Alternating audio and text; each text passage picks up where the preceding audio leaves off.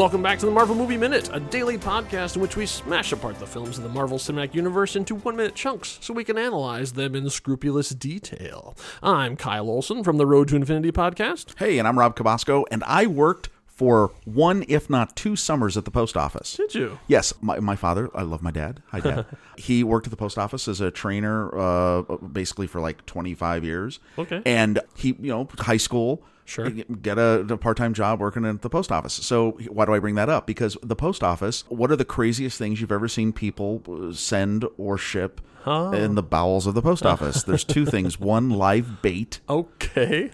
Boxes of crickets. All right. Alive. Would totally blow my mind because they had little like screens on the side. You could see them crawling around because they had to breathe. Okay. And light bulbs. Light bulbs. And light bulbs in just simple boxes. I may have to admit that there was one summer I don't think a single light bulb made it to a customer unbroken.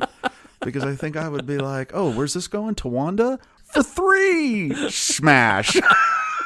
And that's why you don't work for the post office anymore. And that's when I work for the post I have a friend who left retail and got a job at the post office, and he's been working there for 10 years. And Fantastic. the thing that he was told very early on in his career is, slow down. Oh, yes. Yeah. Yes. It's a big thing. I got told many times that. Right, because the big thing with the post office, there's a reason we're talking about post office, so we'll get to it. Oh, yeah, Don't this whole episode, yes. Yeah. The big deal, and when you're a postal carrier, and that's the official position as postal carrier, is that you have a route. And so basically it's like these 4 blocks or whatever are your route. And every day you deliver mail to those specific places over and over again. And so like to have a regular route is the dream. Like that's what you want.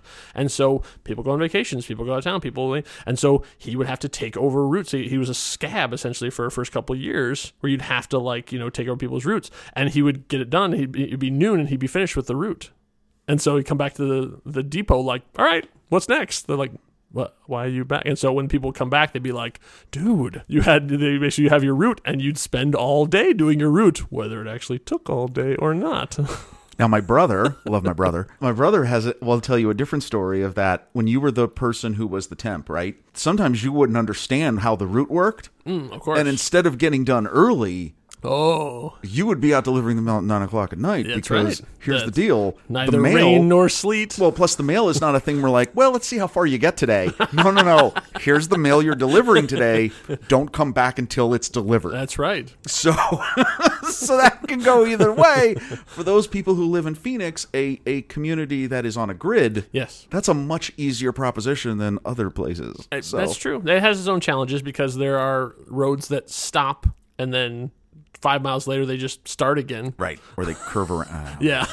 All right, so wait. There's that. So shout the out to all mail. the postal carriers out there. You're doing a hard job, and we appreciate it. Way to go. Why we talk about this? Because in minute 13 of Louis Leterrier's 2008 film, The Incredible Hulk, Bruce Banner is going to visit a post office. And hopefully none of you are handling gamma-radiated blood samples. Anyway, I digress. Yeah. Go ahead. So as we left our hero, he was dejected. He was despondent. He was another D word that means sad. Yes. He had used all of the Cora Blanca and tried it on his cells, and it did not work. He had another failure is what he said. So he now has to report back to Mr. Blue that it's still not working. And so the question is, how much of it did you use? All of it. So then Mr. Blue says, then let's escalate this. It's time to get serious about this. It's time for us to meet. Whoa. Yeah. I don't know if Mr. Blue knows where Mr. Green is geographically. Right. I mean, he knows about getting the plant. And so obviously if you're in Siberia, it'd be a lot harder to get Cora Blanca than it is here in Brazil. But I don't know if he knows exactly. He knows he's far away, I would guess. But I know. What are your thoughts? Do you think he knows even what country, even what region of the world he's in? No, but I don't know. I think it's clear it doesn't matter.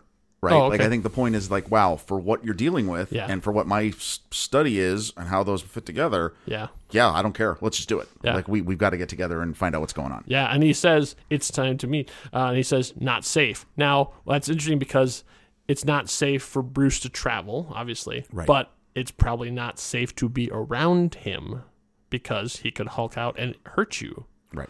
So I mean, I always find that interesting that this is a recurring thing that comes up. They don't ever make it explicit that I remember, but it's always this implicit thing of he's protecting other people by not being around them. Right. And something I think that it hasn't. We'll get into this.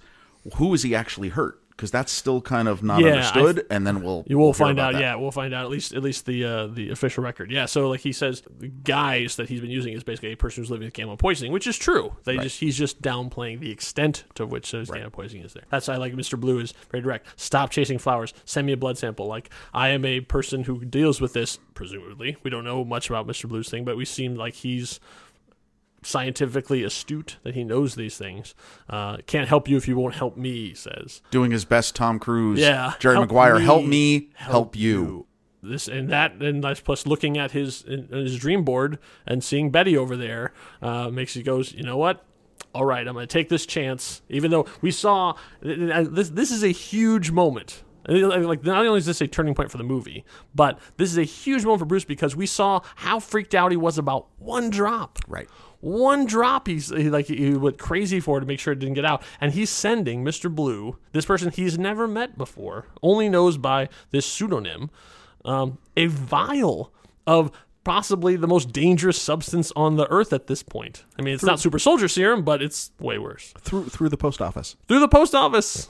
That's right. Well packaged, though. Yeah, it's true. I have to say, he does a good job. So he not only gets the test tube sealed up, he labels it with his own name, which I thought was interesting. Mm-hmm. Like, this is blood from Mr. Green. Mm-hmm. But then he gets a nice styrofoam tube and then packs it inside there, and then takes that and puts that in a box, and then packages that, and then seals that box, and then sends it off to Mr. Blue in New York.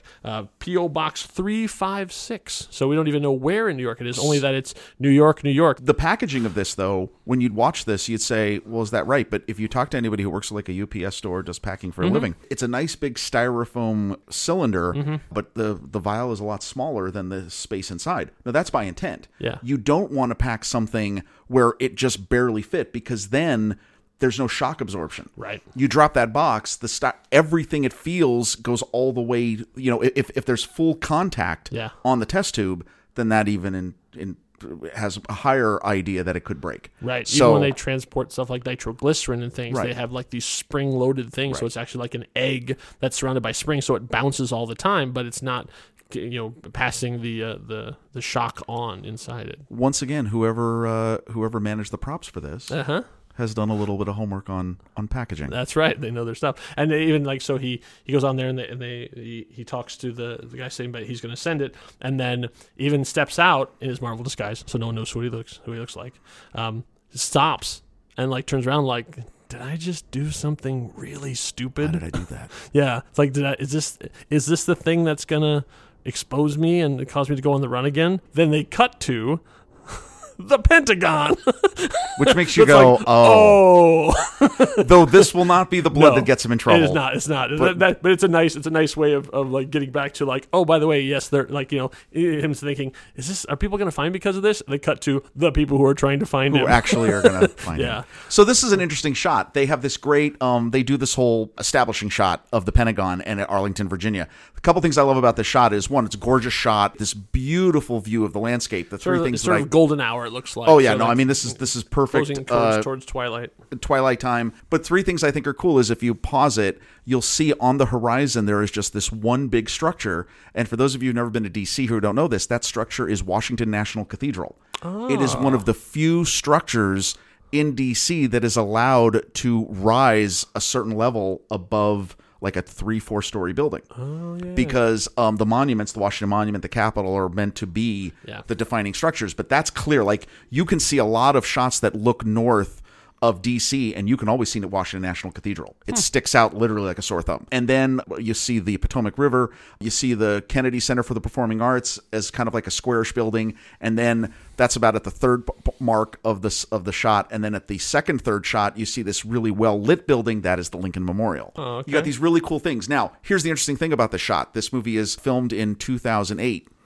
This is not a shot of the Pentagon from 2008. And for the sad reason of why you would know this. Okay. You can notice there's a helipad on the sort of, it looks like the west side of the Pentagon. Yep. That is the location of the September 11th memorial. And that is the side of the Pentagon that was impacted by the airliner on September 11th. Okay. So the whole memorial is in that part. That helipad is gone. I couldn't even find. I don't think that helipad was there in 2001. Wow. I don't know where this is clearly is stock footage. Like high quality stock footage. It's very high quality, looks great, but it's clearly not from that period of time. That memorial opened on September 11th, 2008, actually, incidentally, of the year this movie came out. They had been under construction. That had been a totally different area for at least, 7 years. If that was shot prior to 2000, there's no way it'd be that clear. I don't know why you'd have. See, that's what makes me wonder. Unless it's from a different movie. That could be. Oh, that'd be funny. That's right. They pull it from that footage or whatever. So inside the Pentagon, we come across General Thunderbolt Ross at his desk, which is festooned with things. I mean, like it's just covered with stuff, man. Like, I mean, for a disciplined military man, he's got a lot of knickknacks. Is his first name Thunderbolt? Like official? Like it's T. It's General T. Ross on the nameplate. No, yeah, Thunderbolt is his nickname. I think he picked it up in whatever war they had him fighting. It moves as the timeline moves. It moves then too. So I'm not sure what he is a veteran of at this in this context. Probably Vietnam. Yeah, I would guess. Right. But he's covered a bunch of stuff. And so as he's sitting there smoking indoors, of course, even the Pentagon, I don't think would allow that. I mean, like, that's the power. Not anymore. The power of Ross. Is that he's nowhere is that allowed, right? Inside. He is handed an important piece of paper. But what's on that piece of paper? We don't know. Wait, this is where it ends? This is where it ends. The minute ends with him looking at the piece of paper. We don't know what's on it. We're not going to find out what's on it until minute 14. Wait, all we know is that it's a bit more interesting. Yes. It's a bit more interesting. Whatever he was reading before, not interesting. This new thing, a bit more interesting. And that will come in our next episode. That's right. We'll have to find out in minute 14. You'll find out what is on that piece of paper. So, all right, thank you all for listening. If you like what we're doing here, or if you like what's going on over at The Next Reel, our sister podcast, you can support us. That's right, we have our own Patreon. You get early access to all these episodes, you can watch live streams, and tons more stuff. You can learn more about it at our website, thenextreel.com/Patreon. We hope you had a smashing good time listening to us. Until next time, true believers. Bye.